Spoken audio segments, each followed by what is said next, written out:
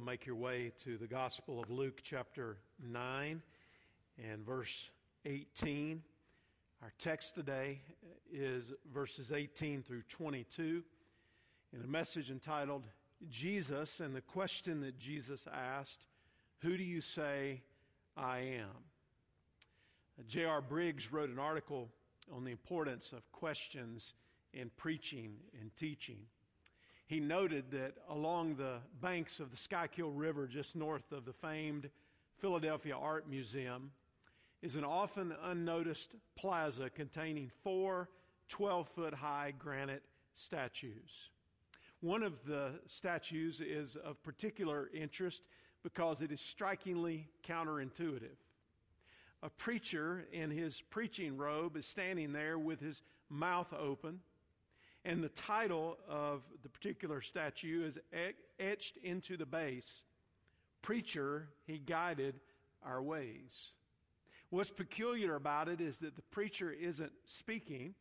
Rather, he's leaning forward with his knees slightly bent and his head turned sideways, with his hands cupping both of his ears, and he's listening. Now, there are many areas of emphasis that we could focus on in the life and the ministry of Jesus. We've already done so in several areas as we've gone through these chapters in Luke.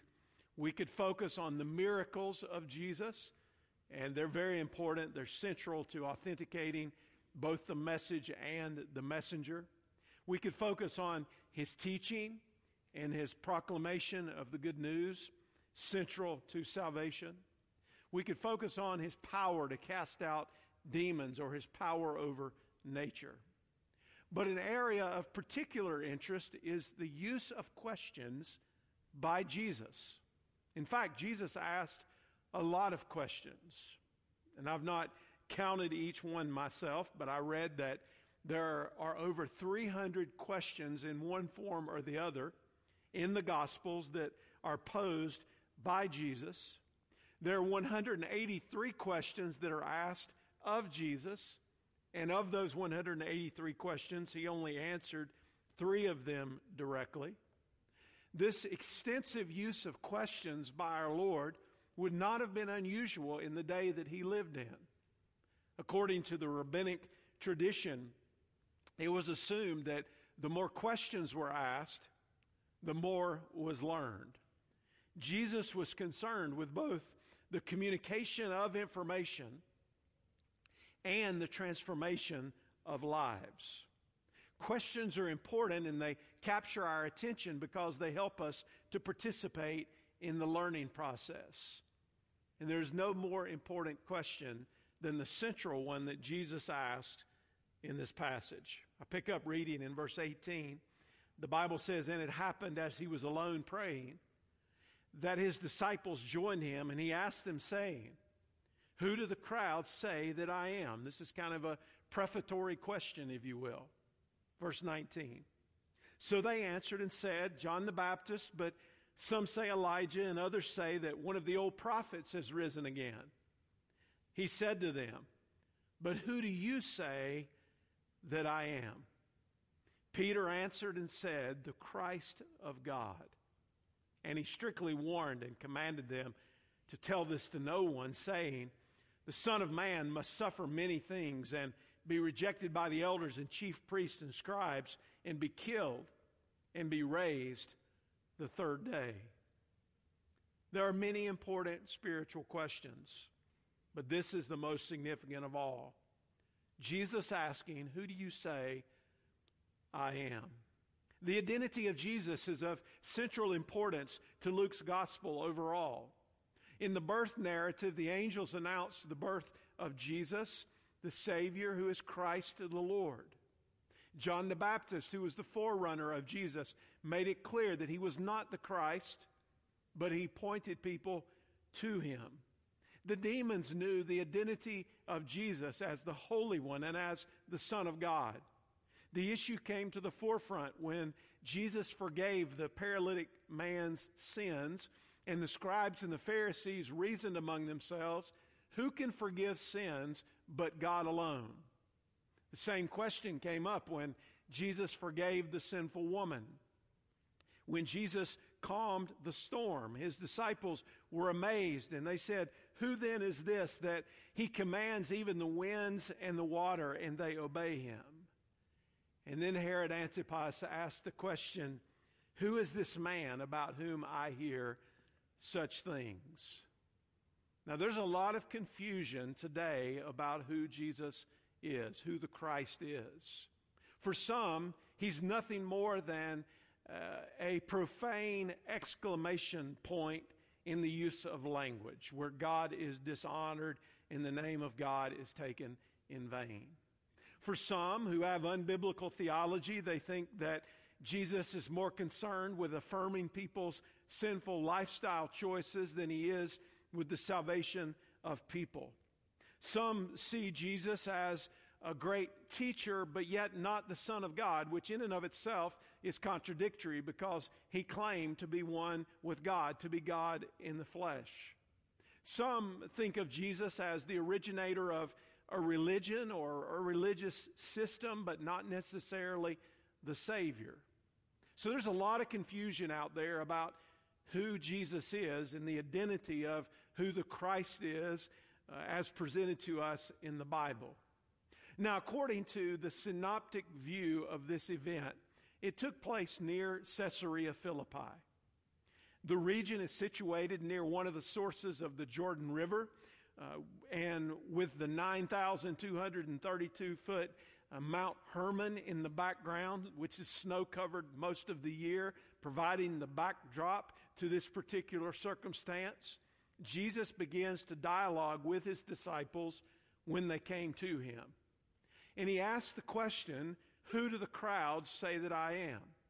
They replied, "John the Baptist. Some say Elijah. Some say one of the old prophets has risen again." This answer is remarkably similar to the question that Herod asked, as I've already referenced. And then Jesus goes a step further and he says, "But who do you say that I am?" And Peter answered and said, "The Christ of God." Matthew's gospel records the Christ, the Son of the living God. Mark's gospel simply records the words, "You are the Christ." Now, I think to fully appreciate Peter's answer, we need to put ourselves in the shoes of the disciples. One commentator wrote, "We should recollect that they saw no royal dignity about our Lord, no crown, no army, no earthly power. They only saw a man who often had nowhere to sleep at night. And yet it was at this time and under these circumstances that Peter boldly declared his belief that Jesus is the Christ of God. Truly, this was a great faith. It was mingled, no doubt, with ignorance and imperfection. But such as it was a faith that stood alone. The person who possessed this faith was a remarkable man, far ahead of the age in which he lived." Jesus wanted his identity to be clear in the minds and the hearts of his disciples. He was preparing them for the mission that was to follow. They had already been sent out on their initial mission, but they needed to have confidence that this Christ who was standing in front of them was in fact the long-awaited Messiah. And the phrase, "the Christ of God," indicates to us that Jesus is the promised Messiah. The title Christ, meaning Messiah, comes from the Hebrew word Mashiach, meaning the anointed one. It corresponds to the Greek word Christos, also meaning anointed one. So anytime in the New Testament, when you see Christ, think Messiah. The Jews had been conditioned to expect a conquering and reigning political deliverer. They expected the Messiah to come and to set up his kingdom on earth. They expected him to come in great power and conquer all of Israel's enemies, as David had done long ago. They expected him to usher in a golden era of peace, prosperity, and independence. But instead, Jesus came in humility as the suffering servant to inaugurate a kingdom that would outlast anything that the earth has to offer. And at this moment of truth, God burns the identity of the Messiah into the hearts of these men and essentially says to them, salvation is standing before you. Now, I want us to think in these moments that we have together about the identity of Jesus as Messiah, and I want us to think about how it relates to the three main roles or offices that are spoken of in the Old Testament: prophet, priest, and king. And we're going to use this concept of prophet, priest, and king from the Old Testament with the overlay of the New Testament and see the Messiah through that lens from Scripture. Prophets had the responsibility to speak God's word to the people, both in forthtelling the truth as well as foretelling the things to come. Some of the prophets also demonstrated power to heal and to perform miracles. Priests served as mediators between people and God. They led in worship. They offered sacrifices on behalf of the people. They were a temporary bridge of access from the people to God in anticipation of the once and for all high priest. Kings ruled over the people as God's agents and representatives. They were expected to observe the laws and to defend the nation from aggression and generally to rule over the people. Christ fulfilled all of these. And in fact, Christ was the only one who was capable of fulfilling all of these. And in the Old Testament, when someone was appointed to any of these offices or roles, they were anointed by pouring oil over their head. The term Messiah means anointed one, the one who is anointed by God to fulfill his purposes. So the first aspect of this is that the Messiah came as prophet. The Messiah came as prophet. The title of prophet is used numerous times in the Gospels when people referred to Christ, and also Christ alluded to himself as a prophet. But the precursor to this was in the Old Testament. In Deuteronomy 18 and verse 15 and 16, there's a promise coming that there would be one like Moses, but yet who was greater than Moses, who would come on behalf of God, and this would be the Christ. The Lord your God will raise up for you a prophet like me from your midst, from your brethren. Him you shall hear according to all you desired from the Lord your God in Horeb in the day of the assembly, saying, let me not hear again the voice of the Lord my God, nor let me see this great fire anymore, lest I die. The prediction was that God would raise up a prophet like Moses who would come before God, and both Peter and Stephen spoke of Christ as the ultimate fulfillment of this prophet. Christ is the prophet like Moses who must be listened to, and yet Christ is greater than Moses because he is one with God. He is God in the flesh, and he was eternally with the Father. Now, what is the role of a prophet? What are some things that a prophet carries out in obedience to the will of God? A prophet speaks on behalf of God. In fact, they would preface their statements by saying, thus says the Lord. The source of truth from the prophet was God and not people. Jesus spoke in these same terms. In John chapter 7 and verse 16, he said, my teaching is not my own. It comes from the one who sent me. In the high priestly prayer, he said in John 17 and verse 8, I gave them the words that you gave me. So Jesus was both the embodiment of the Word of God as the living Word, and he was also the one who proclaimed the Word of God to the people as revelation from God. And Christ provides the clearest and fullest exposition of God himself. A prophet also speaks against sin, calling people to repentance, leading people to the point of forgiveness. You remember when Jesus' teaching began, his public ministry began? Matthew chapter 4 and verse 17, it says, from that time Jesus began to preach and say, repent, for the kingdom of heaven is at hand. So he was speaking to the people the need to repent, the need to get right with God, the need to receive forgiveness from God. A prophet also had the ability to heal and to perform miracles. You remember Jesus in his many miracles presented the power of God to the people. The reason that God gave his earthly prophets that ability, again, was to authenticate both the messenger and the message. And Jesus did all of that in his ministry. And then a prophet speaks of what is to come in the future. Jesus told the disciples here in verse 22 of Luke chapter 9 of his pending death and his resurrection. And he said, the Son of Man must suffer many things and be rejected by the elders and chief priests and scribes and be killed and be raised the third day. He foretold the betrayal of Judas, Peter's denial 3 times. He predicted the coming of the Holy Spirit, the persecution of believers, and he also anticipated the things that are still to come. You remember in Matthew chapter 24, in the Olivet Discourse, the disciples asked Jesus about the things that were going to come at the end of the age. And how did Jesus reply to them? He said, you should anticipate wars and rumors of wars.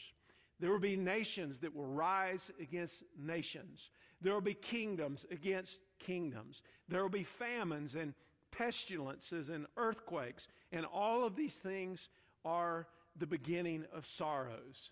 And then Jesus said, he who endures to the end will be saved. The Messiah came as prophet. The second aspect is that the Messiah came as priest. Priests served as spiritual servants of the people. They acted as a temporary bridge between the people and God. They were to perform the sacred duties as well as present the sacred truth. And the priest had the responsibility of serving as mediators between people and God. Now, the way they exercised their mediatorial responsibility before God is that they offered sacrifices on behalf of the people. There were various levels and orders of the priest who had different responsibilities, but there was only one high priest. The high priest represented the people once a year on the Day of Atonement. He would go behind the thick veil that separated the holy place from the most holy place, and there he would offer the blood of a goat on the golden mercy seat that sat on the top of the Ark of the Covenant. The blood atoned for or covered the sins of the people for another year. And yet the high priest had to repeat the sacrifice year after year. The Bible says ultimately that there is only one mediator between God and man, the man Christ Jesus, the Messiah, the Savior. He came as our high priest to offer himself, not the blood of an animal, but his own life for us as the once and for all sacrifice. Listen to the way Hebrews chapter 1 and verse 2 and 3 puts it.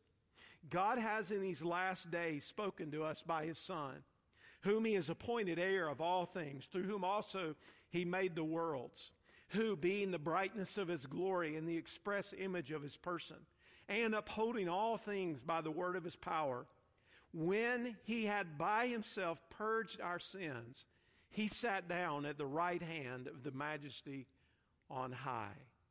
He is the mediator between God and man as the high priest.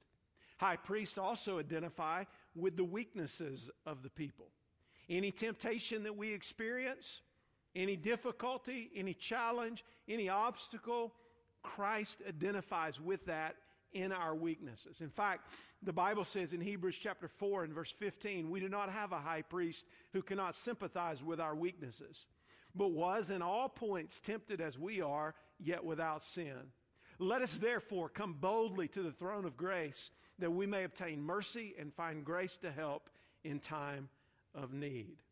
And as the high priest represents us before God, one of the things that he does on our behalf is he makes intercession for us. In fact, the scripture says that he lives to make intercession for us. Hebrews chapter 7 and verse 24 and 25 says, "But he, because he continues forever, has an unchangeable priesthood. Therefore he is also able to save to the uttermost those who come to God through him, since he always lives to make intercession for them." The sacrificial death of Christ is at the heart of his work as the high priest. And because of his finished work, his once and for all sacrifice, we are reconciled to God through repentance and faith. We are justified and declared righteous in Christ because of what he's done for us. And I think if we take this a step further, we'll see that priests were also a preview of what was to come in the kingdom of God. We now are a kingdom of priests. We have access to God through the high priest. 1 Peter 2 and verse 4 says, "Coming to him as to a living stone, rejected indeed by men, but chosen by God and precious. Also as living stones are being built up a spiritual house, a holy priesthood, to offer up spiritual sacrifices acceptable to God through Jesus Christ." In Christ, we have access to God, and we are a kingdom of servants who are doing the work and carrying out the will of God. Now, it's important to note that priests on the earth were temporary, but Christ as priest is eternal. Now, we're going to do a little bit deeper dive here, so pay careful attention and make some notes if you need to, so you can go back and read this for yourself. But Hebrews chapter 6 indicates that Christ was a high priest forever according to the order of Melchizedek.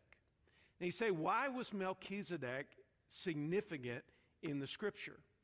The Messianic prophecy in Psalm 110 refers to the Messiah's priesthood as eternal according to the order of Melchizedek. In Matthew 22, Jesus debated the Pharisees, and Jesus cited Psalm 110 and verse 1, stating that the Messiah is David's Lord in that verse. If we go back a little bit further to Genesis 14, it's the historical account of the rescue of Lot, and following that, Abraham meets Melchizedek, who's referred to as the king of Salem. He's described as a priest of the Most High God. His name means king of righteousness, and he is also referred to as a king of peace. Hebrews 7 and verse 3 indicates that Melchizedek was without father, without mother, without genealogy, having neither beginning of days nor end of life, but made like the Son of God, he remains a priest perpetually. So here's the point.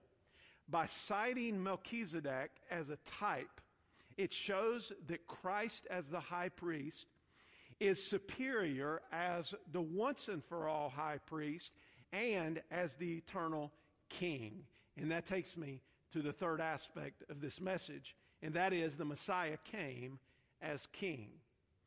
Ultimately, the people of Israel were to look to God as their king. But you remember they weren't satisfied with that initially. They wanted to be like the nations around them. They had to have an earthly king. They thought that was going to solve their issues. Well, as it turns out, it actually complicated their issues, but God permitted that to take place. And he permitted it for there to be times of peace and prosperity and welfare of the nation. And I think the office of king is best illustrated by David. And God promised to David in 2 Samuel 7 and verse 26, "Your house and your kingdom will endure forever before me. Your throne will be established forever." The coming of the Messiah as the king was anticipated. The angel Gabriel told Mary, Jesus will be great and will be called the Son of the Most High. The Lord God will give him the throne of his father David, and he will reign over Jacob's descendants forever, and his kingdom will never end. Luke chapter 1, verse 32 and 33. The king has the function of ruling over his people. Revelation presents the Christ as the King of Kings and the Lord of Lords. It was Christ who issued the Great Commission, and he had been given all authority in heaven and on earth. All power belonged to him. And the king, in his finished work, is triumphant. He's won the victory once and for all. Now, another messianic reference in Psalm 2 emphasizes the kingship of the Messiah. He's always been the eternal king, but Psalm 2 discusses his kingship as the God-man in the covenant of grace. And interestingly, Psalm 2 is quoted 4 times, twice in Acts and twice in Hebrews. Portions of Psalm 2 are also alluded to in Revelation. There are enemies against God and his anointed one, yet God has set his king over Zion, and Christ will destroy all enemies with a rod of iron, and all are blessed who take refuge in him. But we have a hope that is even still to come in the future, because the promise of Scripture is that the king will return for his people. In fact, the theme of the return of the king is one of the strongest promises in all the Bible. Most Christians are more familiar with the first coming of Christ, but did you know that references to the second coming of Christ outnumber references to the first by an 8-to-1 count? There are literally hundreds of verses in the New Testament that reference in one form or the other the second coming of Christ. The coming of the Messiah, or the return of the Messiah, is referenced in 17 Old Testament books. And in 7 out of 10 chapters in the New Testament, there is some type of emphasis on the return of Christ. Jesus himself referred to his return 21 times. And that is significant for us to understand. Listen to what the Scripture says in Revelation 19, beginning in verse 11. Now I saw heaven opened, and behold, a white horse. And he who sat on him was called Faithful and True. And in righteousness he judges and makes war. He had a name written that no one knew except himself. And his name is called the Word of God. Verse 16, and he has on his robe and on his thigh a name written, King of Kings and Lord of Lords. Christ did not come to overthrow Roman rule or force, as some had thought. He came to rule in the hearts of people. Christ is king, and yet his kingdom is not ultimately of this world. We are citizens of an eternal kingdom. We are citizens of a kingdom that will last forever, that is assured of in the Word of God. And in the meantime, we are pilgrims in a foreign land, making our way as pilgrims toward that city whose builder and maker is God. And in the meantime, we anticipate the return of the Christ. Just as he promised he would come, he will come again. And the reign of Christ over all things is absolute, and it is inviolable. I love the way the Westminster Shorter Catechism asks and answers the question, what offices does Christ execute? The answer, Christ as our Redeemer executes the office of a prophet, a priest, and a king. Both in his estate of humiliation and exaltation, he is the mediator.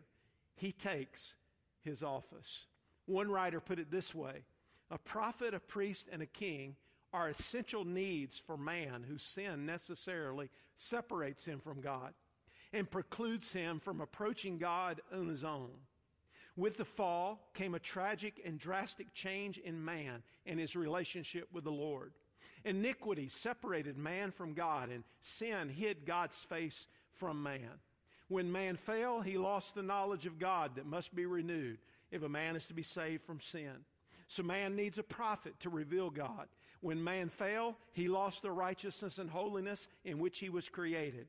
So man needs a priest to reconcile him to God. When man fell, he became prey to the enemy of his soul, who had power to hold him subject to bondage. Man needs a king to reign, to subdue every enemy of his soul. What man needed, God in his wondrous and amazing grace provided in the person of his own Son, his and our Messiah. I can say to you confidently today in conclusion, Jesus is the Christ of God. And we need to know this personally. If we know Him as the Christ of God, the Messiah, and we know His forgiveness, His reconciliation of us to God, then we have a great hope and a wonderful future. But if we don't know Him and it's only in our head and not in our hearts, we've fallen short of a full understanding of who He truly is. And how you answer this question makes all the eternal difference. So I'd say to you today, as we come toward a close of this service and a time of prayer, if you know Jesus as the Christ of God, as your Savior, then thank Him for what He's done on your behalf. That He was willing to mediate between you and God. That He was willing to give His life and to pour out His blood as the perfect sacrifice, as the Lamb of God who takes away the sins of the world. And thank Him for your salvation.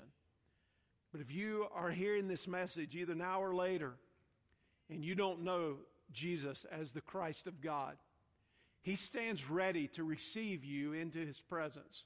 If you be willing today, if you be willing as you hear this message, to turn from your sins and turn to the Savior and receive Him by faith, He will save your soul. And then you can begin an eternal journey of an experience with God to know Him in the power of the gospel, in the truth of the resurrection in Christ. He'll receive you if you'll only trust Him. Let's bow our heads together as we pray just for a moment.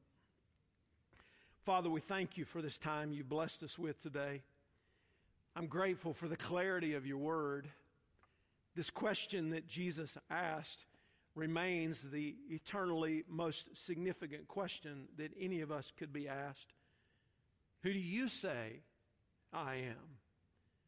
Jesus, You are Savior and Lord. You are the Messiah.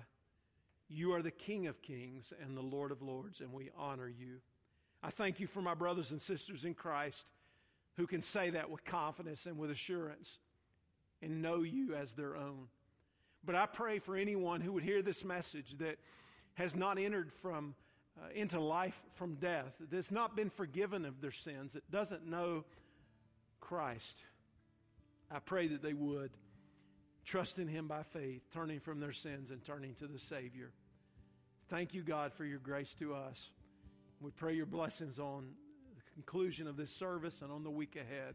And we ask it in Jesus' name. Amen.